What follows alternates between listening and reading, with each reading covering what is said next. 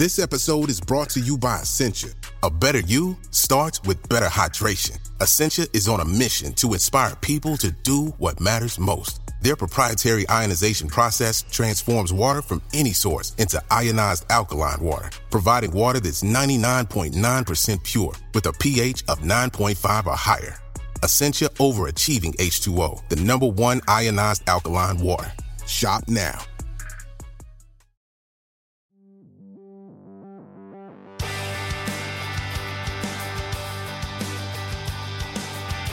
Hello and welcome to John Richardson and the Futurenauts Series 4.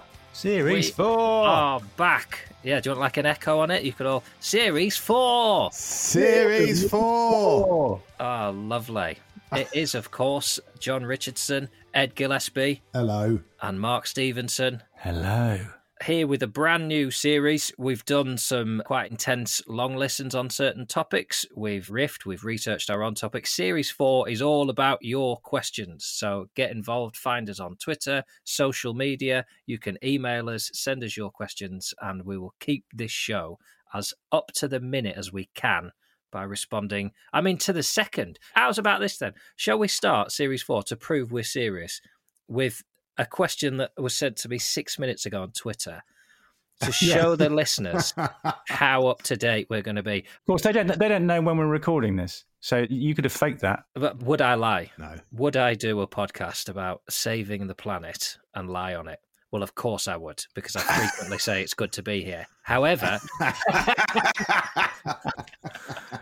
the most recent question I had is, when will Leeds United next win a trophy? I'm not going to put that to you because neither of you has the sufficient knowledge to give me a factual answer, which means you'll tease me and say something horrible about it being a long time.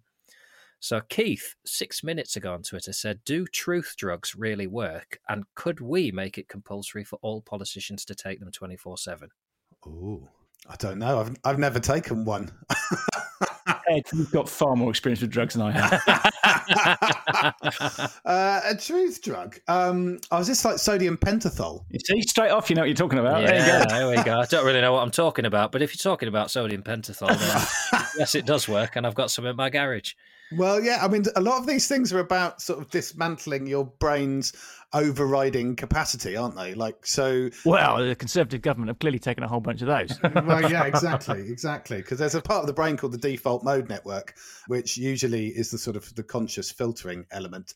And a lot of drugs that are taken are very good, particularly psychedelics, are very good at shutting that down.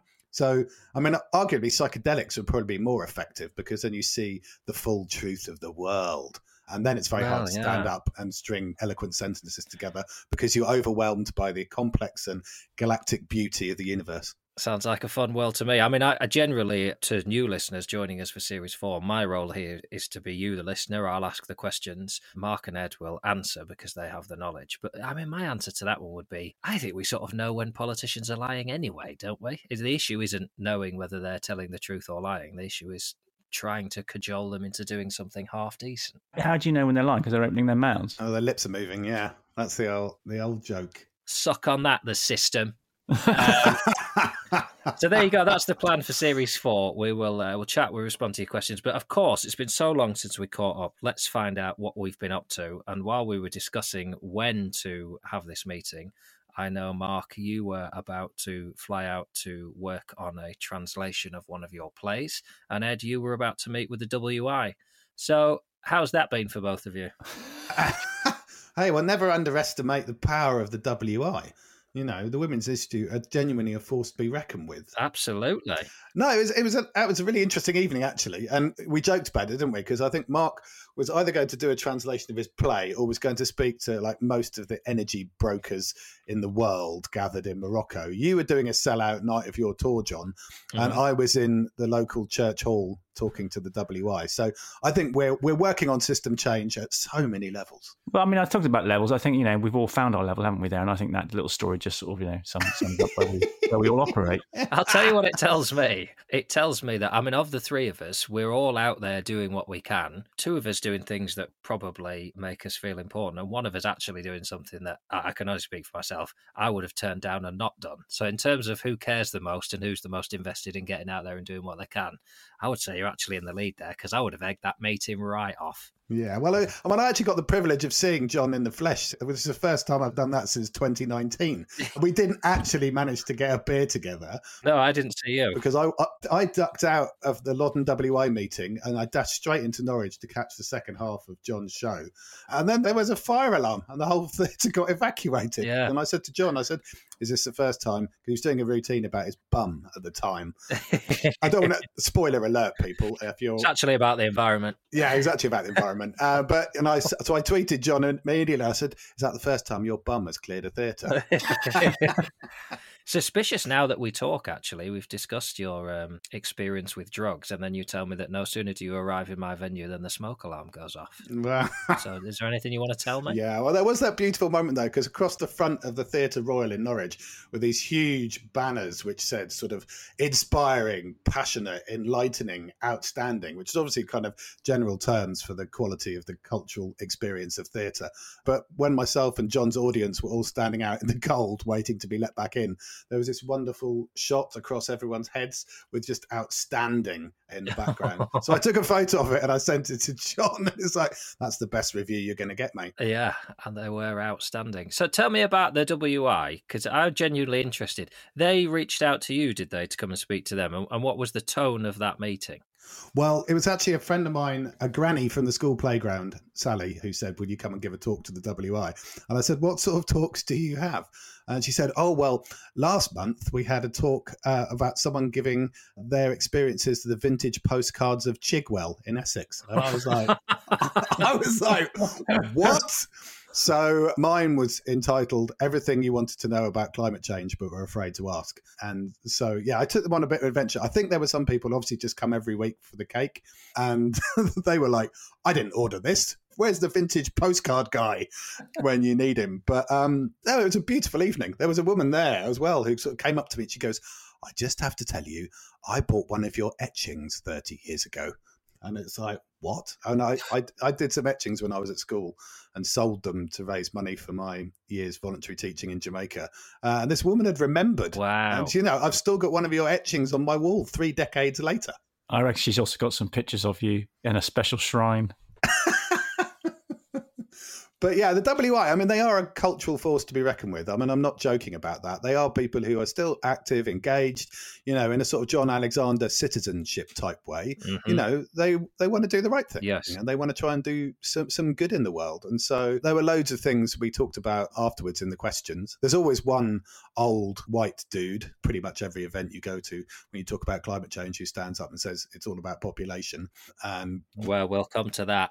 Yeah, well, I know. I had a lot of questions about that. Yeah, so there's always that question, and regardless of what you say, they keep repeating it. So in the end, I had to ask him to politely step aside so we might actually give the floor to some other lines of questioning. But yeah, no, it seemed to land well. People were sort of agitated but also inspired, which, hey, that's what we try and do. Well, I was in Marrakesh talking to 500 fossil fuel energy traders. Where I delivered an hour-long, you need to really wake up and help with the energy transition speech. Yeah. How many old white guys did you have standing up saying it's not our fault, it's all about population? There were quite a lot of old white guys. There's quite a lot of young white guys, actually. Yeah. Anyway, the first question was from a young white guy. And his first question to me was, "So, what have you sacrificed to save the planet?" And the second question was from an old white woman who said, "So, why should we do anything when China and India aren't doing anything?" Etc., etc. So I demolished both those questions quite well, I thought. And then the guy who'd asked the first question came up to me afterwards and said, "All right, I'm convinced. Shall I quit here and become an environmentalist?" Wow. And he was serious. Yeah. And I said, "No, you're going to stay here and become an environmentalist because as energy traders, you can help with the transition." Yeah, exactly. So I'm having a chat with him in a few weeks. Excellent. And a good point to direct those listeners who perhaps are new to Series 4 to go back and listen to some of the first 3 series where those 2 questions are looked at in quite some detail. So we'll get to your questions now. There'll be a mixture of the serious and the less serious to keep the tone light. Let's start with Luke from Sheffield, lives near the North Pole.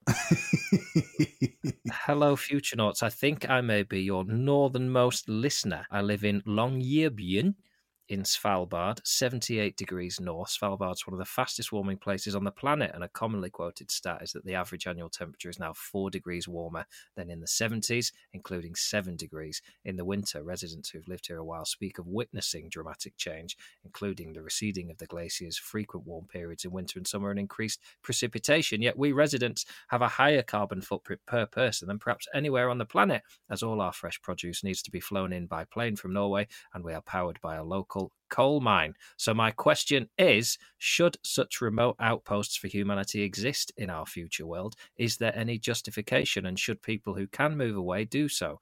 Thank you for your work in putting these podcasts together. Cheers, Luke. Who wants that one?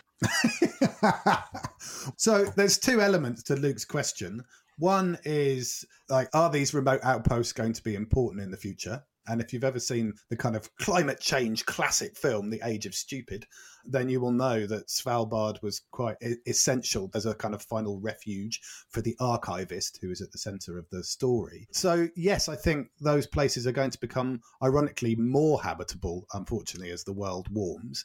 And the second thing is how people are likely to move, which is obviously connected to the first. I've just been reading Gaia Vince's new book, Nomad Century, where she talks about the fact that we're going to be confronted by the biggest hopefully organised migration and shift in the whole of humanity's history, as we probably have to, in some way, relocate vast numbers of people from increasingly uninhabitable parts of the world to previously perhaps uninhabited. And, that could be the most radical collaborative solution to climate change, but it's going to require an enormous transcendence of us and our attitudes in order to be able to facilitate that. So I think Svalbard may seem chronically unsustainable right now, Luke, but I think it'll be important both as a refuge as the world warms, and actually will be reflecting a pattern of vast movements of people across the whole planet.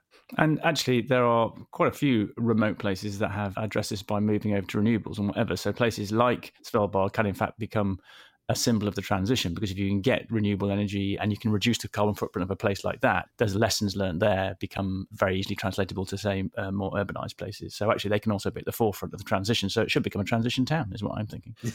So to go back to your point then, with the sort of people working in the fossil fuel industry, stay where you are. He says, I work as part of a large project that's investigating the role of climate change on the Northern Barents Sea and use this position to justify living here. So what you're saying is that's okay, stay where you are, but be an advocate for change where you are. Yeah, I mean, unless you're working with an organisation that you know is never going to change, everything's a transition. So it's really interesting that actually the CEO of this fossil fuel energy trader specifically asked for me to come and challenge all of them to think about the energy transition, because their position was, well, we just trade stuff. We don't make the fossil fuels, but we do move it about. And actually it doesn't need moving about. But they are investing in the energy transition to a certain extent. But he wanted me to come and challenge them. And there was a moment where it looked like I wouldn't be able to get there just because I had another talk I was giving and the flights wouldn't work. And then they said, well, we'll send a jet if you like. Oh my God. And I was like, you do understand what you're asking me to go to? Yeah. And I did manage to get there. But yeah, and of course I did remove all of the carbon from my flights. I've got a solution for you, Mark, because in a couple of weeks' time, I am going to become a hologram. I'm looking forward to that. Yeah. You may as well drink less when you come round. But no, I'm going to go and do a test shoot for a new conference hologram technology, which means you can be live and present on the stage, but obviously not actually having to physically be there. So there's a studio in London where we're going to go and shoot a little test film. So yes, I won't ever have to get on a bloody plane anyway, but it means I can actually do international gigs without actually having to leave the country.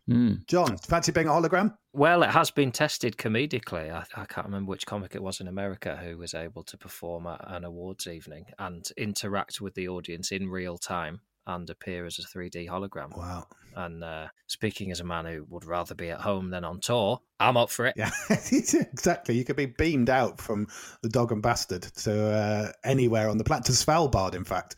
Appearing live tonight in Svalbard as a hologram, John Richardson. Yeah, I mean, obviously comedically, there's an argument for sort of needing to be there and having the local humour. But I guess if it's a talk and an interaction, then you can, in theory, stay where you are and have the same effect. Well, apparently you get a screen of the audience as well. So, I mean, I know it's obviously a degree of separation, but weirdly, apparently, the evidence shows that people listen better to a hologram, whether that's just because of the novelty of it. But, you know, when you start a conference talk and people are always dicking about with their phones and not really shuffling their papers, not really paying attention. Not when I'm talking. No. Oh, okay. That's just me. Even the WI were drifting off, but that might have been for reasons of venerability. But yeah, exactly. People pay more attention and apparently listen more to what you're saying. Right. I'm fascinated that people listen more to a hologram. Well, I think it might just be the fact that it's new and different, and people go, "Oh, yeah. it's a hologram." So obviously, it's got their 100% attention. I mean, maybe give it 6 to 12 months in our increasingly addled world, and people are like, "Yeah, holograms, whatever." Yeah. I mean, for me, I think I definitely have to go to those places because, for instance, I know I was then invited to lunch to sit down with this billionaire and continue challenging him and his senior staff, and I was introduced to some of their people, and there might be some follow-up on that where they've got 500 million to spend on energy transition type things. That just wouldn't happen if you weren't there. But what I do now is I now insist on my rider that if you fly me anywhere or get me anywhere, you have to pay for the carbon to be removed. Yes, so let's talk about that, because obviously we're the start of a series, and what we get is a flurry of sort of similar questions, and so many on flights. And Safi asks about, as you mentioned there, them offering to get you a private jet. Will we ever be able to stop the rich from using private jets and polluting more in a few trips than some people will in their lifetime? And of course, we've seen the news this summer about Lionel Messi's carbon footprint over 3 months flying his private jet, something like 85 times in a couple of months. So, Mark, do you want to talk a little bit? Because genuinely, this is the topic that is affecting my family the most. So this summer, we flew on a holiday last October. I made a pledge that we would only fly once a year, or I would, because I sort of felt any more to be unreasonable. So this summer, we holidayed separately. I took my daughter away on the Eurostar, and my wife, who wanted to fly, took her away somewhere else. Caused a big rift in the household. We had some fairly meaty ding-dongs about it.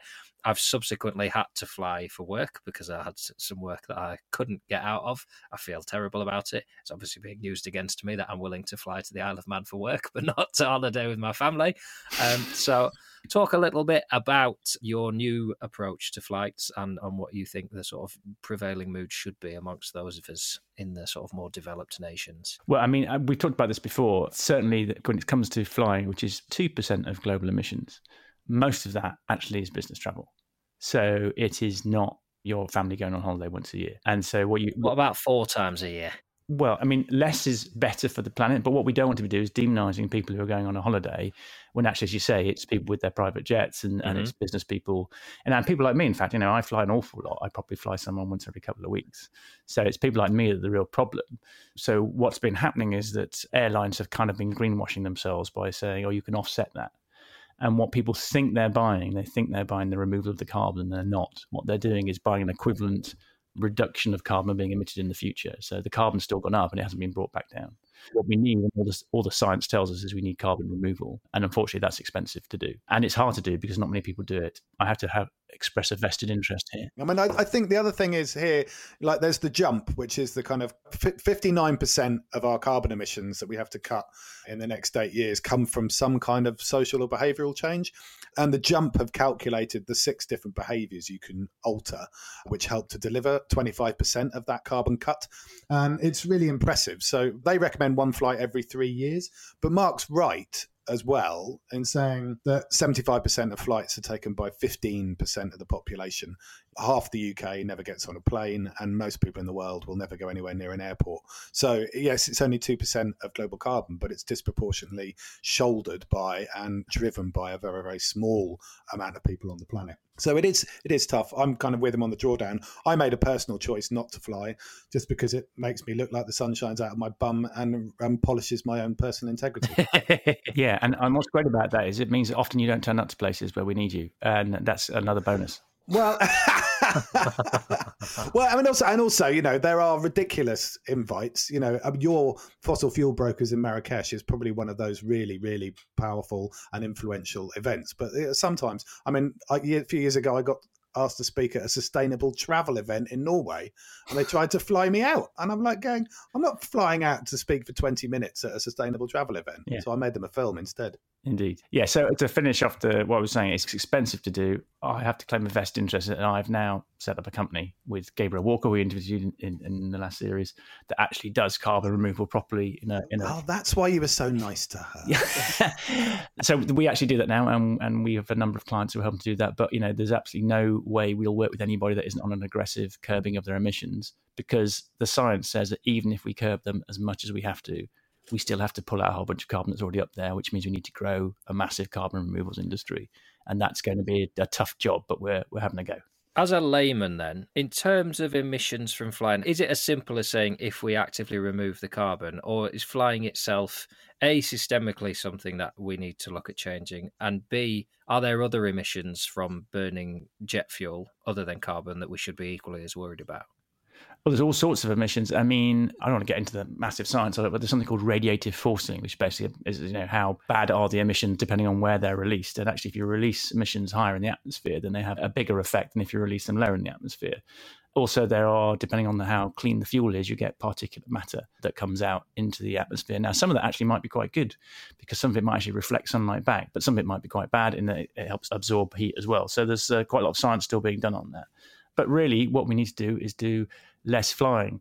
But what we don't want to do is say we can't fly at all. I mean, we should be thinking about sustainable aviation and how to do that.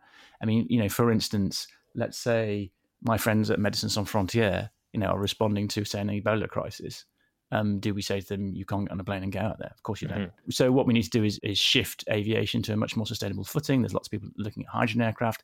We're a long way off doing that. And what you don't want to do is have all that amazing research that is going on into more sustainable ways of flying, give people a sense of security that says, oh, well, I don't have to change my behavior. We absolutely need both. We need people to fly less, and we need all that innovation to carry on, and we need to remove the carbon when we do fly.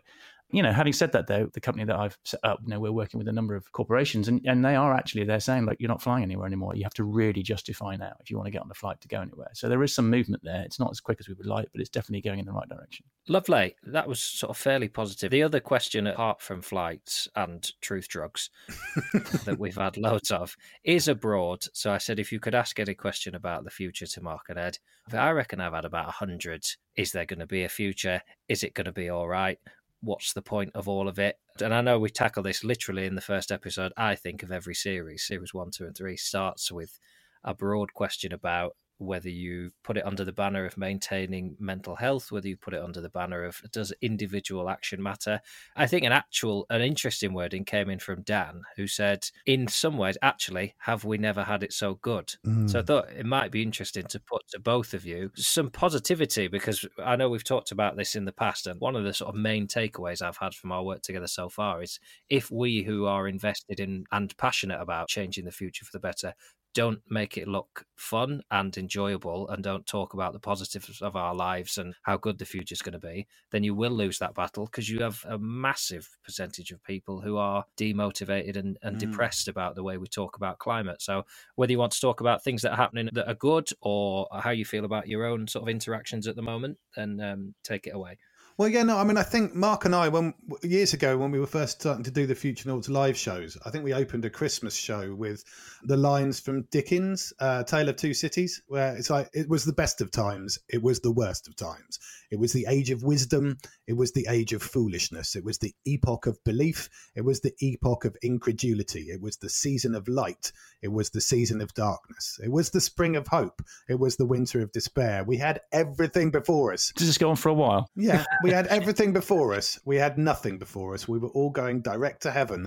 We were all going direct the other way. And I think the reason we chose that at the time was because it always feels like the future's out there. It's just not evenly distributed, as is the collapse. And I think we touched on that before. And I was chairing our good friend Kathy Runciman's Fixing the Future event in Barcelona last month. And I actually sort of challenged that notion of fixing when we did the opening keynote, because we can get very bogged down in all the kind of solutionizing and focusing dramatically on solutions, and often come up with the wrong ones if we're not careful. And so I tried to sort of re-emphasize the meaning of fixing. So it's not just about repair, but it's actually the other meaning of fixing, which is like holding our gaze steadily and unwaveringly on all the possible futures that are in front of us, and then being able to actively select and choose the right ones. So again, we come back to this balancing act. I find some of the projected hope, what they now call climate bright siding, where it still feels very techno-utopian. And don't worry, guys and gals, there's no bumps along this road, and everything's going to be sorted through these specific technological innovations. And at the same time, the other projection is the negative stuff, is the projected fatalism and defeatism. And both of those are projections, and neither are very helpful. And I think where we always try and sit is like in that middle with humor, humility and hyper self-reflectivity to keep on asking the right questions. And, most of what Mark and I do is trying to ask the right questions, because if you get asked the wrong ones, then you get the wrong answers. And how are you both doing in terms of your ability to stay positive at the moment? Because I find when we work together, I feel sort of broadly better about it. And then when we have a gap between series, I tend towards the negative again. And I was thinking recently about what I perceive as the change for the worse in the 6 years my daughter's been alive, in terms of how systems seem to be run, even how we speak to and interact with each other, whether we have any hope of uniting collectively as a species, and the climate stuff, and the change for the positive that I think I've seen in the 40 years I've been alive. And there does seem to be an imbalance, and sometimes it does feel very dark, but I speak as someone who isn't engaged day to day as you are. So, Mark, how are you coping mentally at the moment? That's a really great question. And I think I'm the same. I have different views on different days, particularly when you're sat, say, for instance, with 500 fossil fuel energy traders, and you'll get questions. I was told before I went, these guys are all really smart. And you get asked really, really stupid questions that clearly don't understand the context of the industry in which they're working. So, that kind of, it does depress you. And you look at, the energy mix is hardly shifting. We've got loads more renewables, but actually we've got loads more fossil fuels. So it does become incredibly depressing because the speed of change is not fast enough, and that is a risk. However, there is change happening, and it's happening faster and faster. And what I hope for is you might start to get tipping points in the positive direction. And actually you are seeing that now in terms of the way that certain finance is being deployed. We have a legally binding net zero target for the UK. And actually, Client Earth, who I am an ambassador for, we just recently took the government to court between last series and this one to say your net zero plan doesn't add up to your legally binding obligation for the country. And now the government's been forced to go back and write a decent net zero plan. So you're seeing increasing sort of legal action coming along. So I think the point is, it is a tough old journey, and it is depressing, and it is hard. But you've just got to keep going. And it's the keeping going and trying to do something positive where you find your own agency, I think. And when you feel you've got a bit of agency, even if it's a small thing, then that itself is really good for your mental health. You've done something. Like the company I've set up, we are literally being asked by some very prestigious clients to remove carbon from the atmosphere, and we're growing that industry and giving that money to scientists and researchers and organisations that can genuinely take carbon out of the atmosphere. Now, it's tiny at the moment, but that's a step in the right direction. So I think it's always about just being active. And then I think when I'm very bad at this is when you get home at night, maybe just saying, I'm not going to think about this for a while. I'm going to shut off and engage more fully with what's in front of me. And that's the problem. That's where I suffer, because, quite often in the back of my mind, I'm still thinking about climate change as I look at my children. And sometimes I think I need to just, play with the Lego. That's a really important point. I think it's those little tender acts of attention and love, whether it is actively trying to spend time with the beautiful young lives you're nurturing in the form of your children, whether it's getting your hands dirty in the garden. I've been making jam. It's like a scene of domesticity here, but I think it's those little things that make the world a more beautiful place, even in the teeth and the face of some of the horrors, that actually really help you stay more upbeat. And I think the thing that drives me mad is just when we get this sort of regurgitation of chronically discredited ideologies and narratives, which we seem to be getting resurgent at the moment in the UK. Things like, trickle down economics. It's like, if there hadn't been a more discredited ideology over the last 30 or 40 years, I don't know which one it is. And yet, it's back, and you can hear it entering into those macro narratives. And that kind of stuff does make me teeth grindingly furious, because, it's nonsense. Yeah, I mean, one thing I would say is I keep seeing increasing support for things moving in the right direction. The fact that this podcast is on its fourth series, for instance, heading to 1.5 million downloads. And, you do see stuff going in the right direction. And the thing is, I think it was Jesse Owens, the sprinter, one of my favourite sportsmen from history, mostly, I think, because he really pissed off Adolf Hitler by winning the 100 metres at the Berlin Olympics. And therefore, as a black man, totally in public, at a prestigious event in Germany, totally undermining the ridiculous racist position of Nazi Germany. It's like, stick that up, croc, Aryans. But Jesse Owens said, look, there's good in the world, find it, amplify it. And I think that's the best you can do, because the more we believe in the future and the more we believe it can be better, the more it will be. You've got to fall in love with the future. And yes, you've got to be really, really cognizant of all the bad stuff. As Edward Abbey said, better a cruel truth than a comfortable delusion. But you also have to believe in the good and put yourself into it. And when you do that, you find yourself happier and more engaged. But it doesn't mean that you don't have very dark moments. And I've certainly struggled with that. But at the end of the day, I've got something to do, as we all do. Yeah, well, let's face it, if you live 80 years, as Oliver Burkeman pointed out, that's 4,000 weeks. So having just turned 50, I'm 2,500 weeks in. So only 1,500 weeks to go. Is that all we have to put up with you for? Yeah. That's cheered me up already. Dead for tax reasons says, will I go completely bald, or is my current small bald patch as far as it'll go? That's a genetic question, surely. And having been like half bald for half my life, I've still got hairs up there. They've been very well distributed, and they're fewer in number. What I will comment on is I believe that whoever sent that is a Douglas Adams fan, because Death for Tax Reasons is a reference to Hot Black Desiato, the intergalactic pop star who did indeed spend a year dead for tax reasons in Hitchhiker's Guide to the Galaxy. So that person has my admiration. And therefore, if they've got that kind of taste, I don't think it matters whether they're bald or not. They're going to go down well in the world. Lovely. Bjorn says, I want to know about musical trends, real ones, and not the TikTok, Instagram stuff that lasts for 2 weeks. What will we be listening to in the next 5 or 10 years? Prog rock. Prog rock. I knew you were going to say that. That's a quick one. We're getting on tour. We're in tour rehearsals. We're going on tour in November. Quantum Pig, hitting the road. Yep.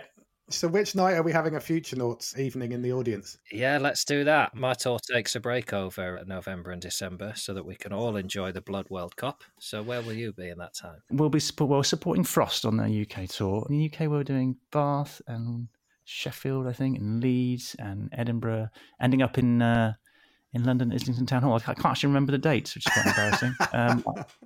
I will look them up. Get your PA to share them on the Twitter. Yeah, indeed. Let's stick them out on the podcast and we can have a sort of a Future Noughts get together at one of your gigs. Yeah. And while we're on the sort of positivity, thank you to emails from Johnny, who said, I wanted to thank you for the podcast. I owe you a special debt of gratitude for helping me secure my current job. Binging the first series encouraged me to seek a job that would change the world for the better, but the Client Earth episode helped me appear especially knowledgeable about the work of my new bosses by accident. The Global Returns Project is partnered with Client Earth and 5 other climate-focused not-for-profits and work to persuade investors and wealth managers to fund non-market solutions to regenerate and restore the biosphere. So that's a positive effect that we've had. Bjorn from Sweden also says, the podcast helped me decide to switch jobs. I used to work at the Norwegian equivalent of Network Rail with wonderful colleagues and lovely managers, but the increasingly toxic work environment when I was offered a position at a carbon capture company. The episode on the future of work and Mark and Ed's general positivity on carbon capture encouraged me to take the leap. So that's Bjorn. So well done to the two of you for that. Oh, thank you. Well, yeah, whatever. He also says, his question, Bjorn, is what do you think of the current trend for infusing just about everything with licorice? My opinion is they can shove it up their arse. I like licorice, but keep it out of chocolate ice cream and pizza. Licorice pizza? That's a movie, isn't it? Sounds like another pop star from Douglas Adams. I don't think that's actually a thing, is it? Well, I think I agree with him. I'm a huge fan of licorice and aniseed flavours. In fact, my favourite cocktail is a Sambuca 75, which if you haven't had one, listener, you must immediately. But you don't want it everywhere. It's a very singular taste. I particularly love the very salty licorice you get from the Nordic countries, which is very, very delicious. But I don't want it infusing too many other things. Although, I know licorice ice cream sounds quite nice now. Yeah, licorice ice cream's lovely. And someone was telling me about licorice coffee the other week, which I really want to try. That sounds really nice. I'm not convinced. It's the colour for me. It's like eating black things. It's like usually that signifies that it's burnt or really, really dead. What else do you eat that's like proper black? Oh, maybe coffee, actually. Wild rice. Wild rice. All right. Okay. Yeah. I stand corrected. Yeah, that's the only thing. There aren't many black foodstuffs. Squid ink pasta. Well, that's true. That's true. A really good dal, black lentils. All right. Okay. I'm just going to row back on that. Okay. Yeah, that's a categorical destruction of your argument there, Wallop. Yeah. It's very rare you get to win an argument by just saying squid ink pasta. That might be the first time that's ever happened. It's very common in marine biology circles. Let me tell you about some cephalopod emissions. So broadly, since the last series we did, I mean, it hasn't been great, has it? It's only been 120 days. You disappear for like 3 or 4 months and it feels like the whole world unravels. Well, that's what happens when we stop broadcasting. No, exactly. We're holding it together. There's some kind of fibre in the universe that when we stop recording, it just goes... An excellent sound effect, Ed. I've got to say, that was really brilliant. I know. I used to dub Hanna-Barbera cartoons in the 70s.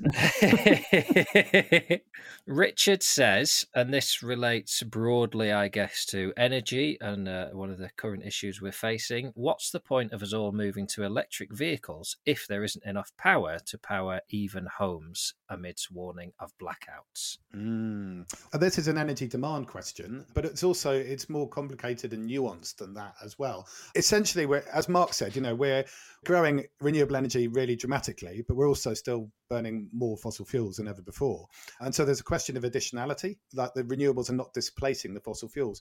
And it comes back to what we're saying about aviation. There has to be a degree of energy demand management and not just meeting this ever burgeoning appetite for energy, because there are implications and impacts from pursuing 100% solar, wind and battery powered grid as well. So yes, we probably have to bring down the demand because every industry is currently competing for a growing but still limited supply of renewables. And so, like we've talked about in terms of Insulate Britain's campaign, which frankly, in hindsight, looked quite prescient, foretelling the kind of dilemmas we're in at the moment. And the fact that, we waste about a third of our energy in the UK through our leaky housing stock. And what people need is cosy homes. So, we really need to be dramatically bringing that down. But the other thing that is often missed in the context of electric vehicles is that they're kind of like the 21st century coal truck, i.e. they could be the way that you can store and move energy around. So when you've got a very high-powered renewable energy grid and 1 million electric vehicles on the road, you can incentivize people to plug them in and charge them when the sun's shining and the wind is blowing. And then your electric vehicle may well be running your home for up to 3 to 5 days. So they provide a really crucial component in the balancing mix of a solar, wind and battery powered grid. So you might well be charging your home off your car, not your car off your home. I think that's really fascinating when you start to get into that, because that's rethinking the system, as Mark and I bang on about all the time. So if you're asking the question, it's like, well, are electric vehicles a solution to mobility? Well, no, because the car is only useful and functional in limited applications and particularly not in inner city areas.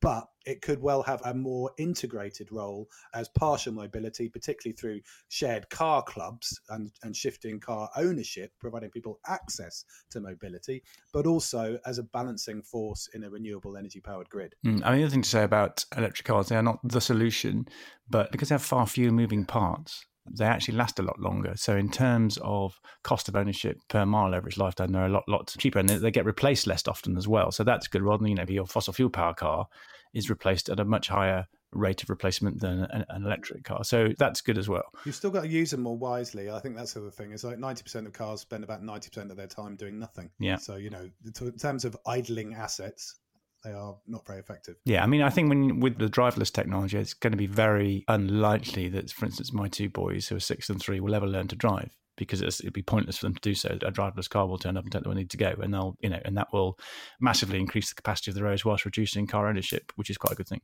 Amen to that. Chris says, what will our country be when we get rid of the royal family? Is there a different option other than republicanism. And this is something I've heard a lot. I've heard a lot since we stopped recording. I'm not a royalist, but, and a lot of conversations about, would you prefer a president? Are there other options? So this is fascinating, right? First of all, I love the way he says when we get rid of the royal family. I wonder what he's planning. Like, you definitely think that is going to happen. He's very certain, isn't he? There's something very strange about this, and I've been reflecting on this since the death of the Queen, is that the monarchy is a wholly undemocratic institution. By definition, it's hereditary succession. And yet, the opinion polls say that if you asked people to vote whether to keep it or remove it, then something like the vast majority, like something like 70% plus of people would vote to keep it, which is really weird. So you've got an undemocratic institution that if people were given a democratic vote on it, would ask to keep. And it's something very strange about the British national psyche that is expressed in that. I mean, I think there was something, I saw this great tweet, which was, I've never been much of a royalist, but dying the day after meeting Liz Truss is a move I can respect. Yeah. And, there was that kind of, as this parade of politicians go, through, sort of the Queen sort of looking more statesmanlike than pretty much any of them. Certainly, I think changed some of our perception about her. And I think the problem is individual royals have been born into that situation, which is privileged, but also, I'm sure Harry and Meghan would say actually not very nice. And so you have this sort of split in your head between the institution and what it represents, particularly when it comes to colonialism, and then the individuals who you might have some individual sympathy for. And I think that's where we all sit. It's a weird anachronism that actually does have some incredible power. I mean, I've often had to work with things associated with the royals and the convening power. For instance, if Prince Charles says, "Can I get 5 people in the room?" those 5 people turn up, and that does have an enormous power. But at the same time, there's the whole colonialism thing, which turns out you don't mention over coffee, except I do. I remember I was asked to do an event for the Commonwealth, at which Harry and Meghan turned up, and I was asked a question about the past. And I said, well, the thing with the Commonwealth is the wealth isn't particularly common, is it, amongst it? And that's probably a problem. And all the people there cheered, and all the organisers tried to remove me. That's often a pattern at our events, isn't it? Well, I get tried to remove. We find that when Mark and I did a couple of gigs together this summer, for the British Council of Offices and then for a large supermarket's digital team. And we found that the people on the floor loved what we said, and the organisers or the directors of the businesses were like, don't ever invite those two on stage again. Maybe that's why the three of us get on, because I found in my tour there's sort of a unifying message to what I'm saying, but it's broadly about having me removed. How is the tour going, John? It's all right. Yeah, we're 10 or 15 dates into about 80 or 85. So let's be honest, if I can't be positive about it now, then we're in real trouble.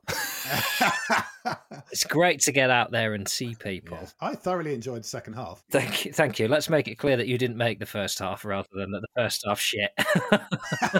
I enjoyed when it ended. I think it was the smoke alarm that was the best bit, wasn't it? It was, yeah. That was a highlight. I was worried people wouldn't come back. But if you want a review of my tour that I think is good, there was only about 5 minutes left of the show and everybody came back in for it. And I don't think they would have if it had been dog shit. No. So that's about as positive about my own work as I can be. Excellent. Or maybe people want their full money's worth.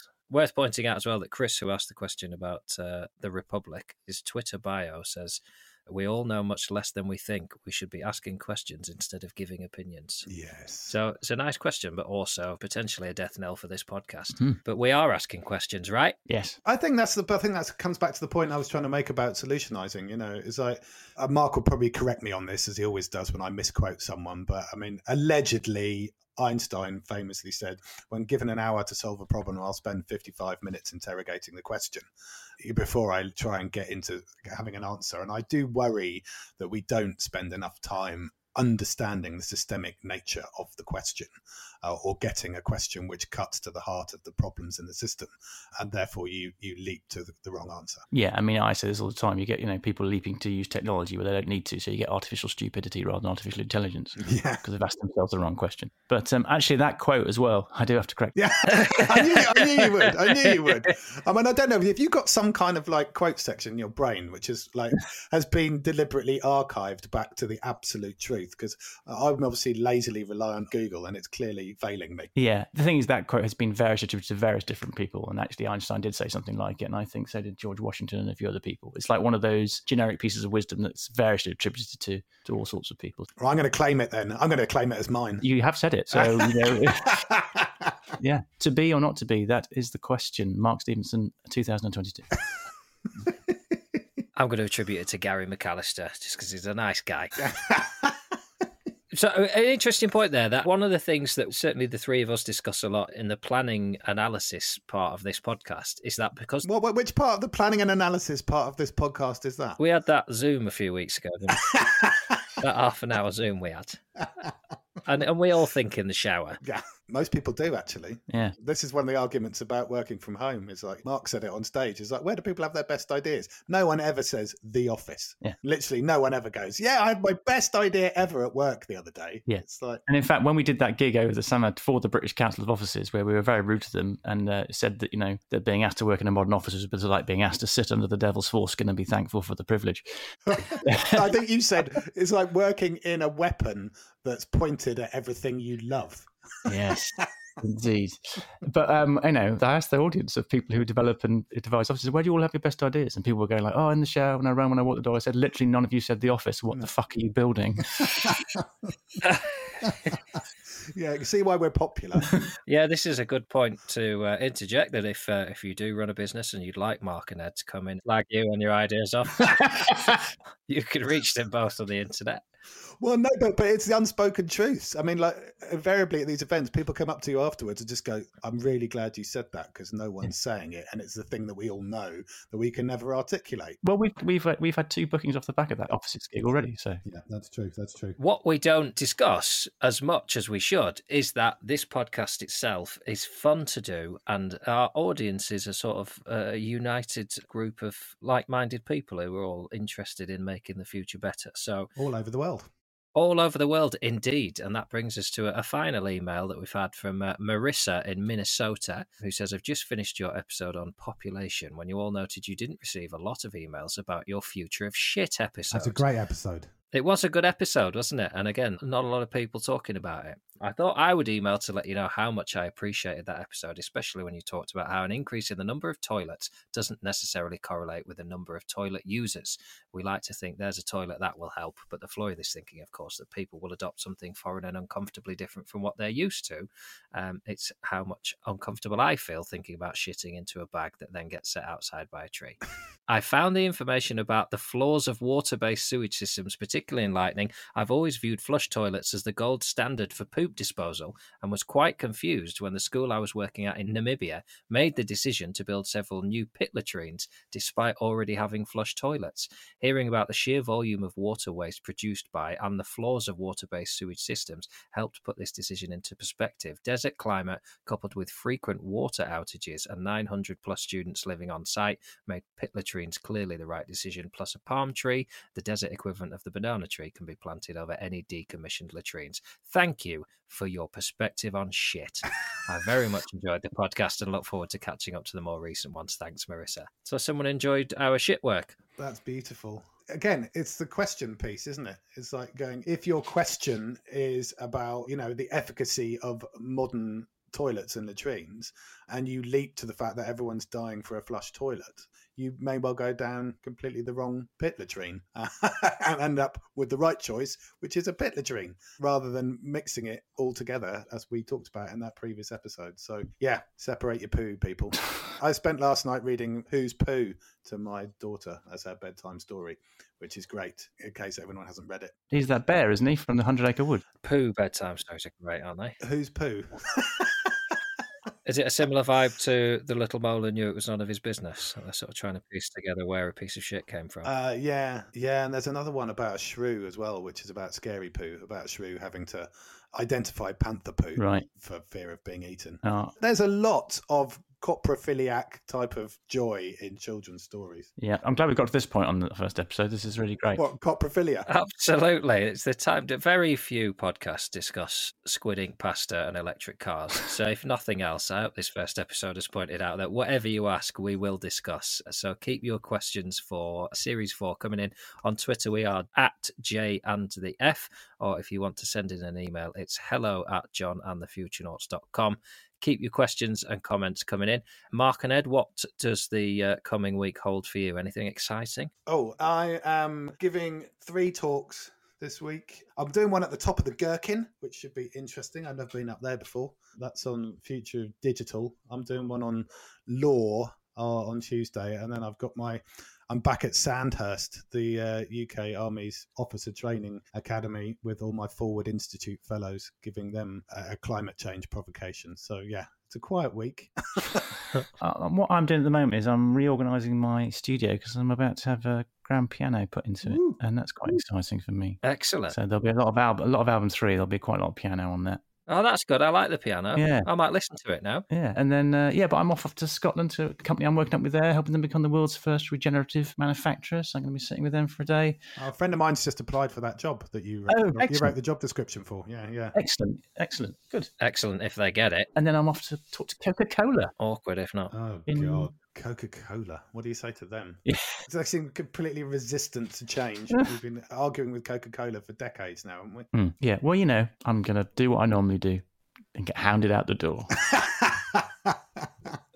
Tell us all about it next time. We'll be back as soon as we can. Thank you for listening. What are you doing, John? Are you just sort of on the treadmill? Oh, just whining about shit, putting a cardigan on, talking about hemorrhoids in Nottingham and Cambridge. So when you say you're talking about hemorrhoids in Nottingham and Cambridge, are you talking about hemorrhoids that are specific to those local areas, or are you taking your talk about hemorrhoids to those areas? No, I've written a specific show for that. The tour show is all about, futures and climate, but just for Nottingham and Cambridge, I've written a 2-hour discussion on hemorrhoids. So come and see me on tour. Probably not if you live in those areas. I'm supposed to say come and see me if you live in the Nottingham area at the end of the month, because that one hasn't sold as well. But I think I've sold as many tickets to Nottingham as I'm going to, and sometimes it's important to accept our limitations. Thank you to the Twitter user who, when I asked for questions about the future, said, will comedians continue to make shitty programmes with their parents? Well, I can't speak for that, but I can say that my mother-in-law documentary that I made is on All 4 at the moment, and that's a bit of fun, and it's just a bit of a laugh in an effed up world. So you can enjoy that if you want, or you can not enjoy anything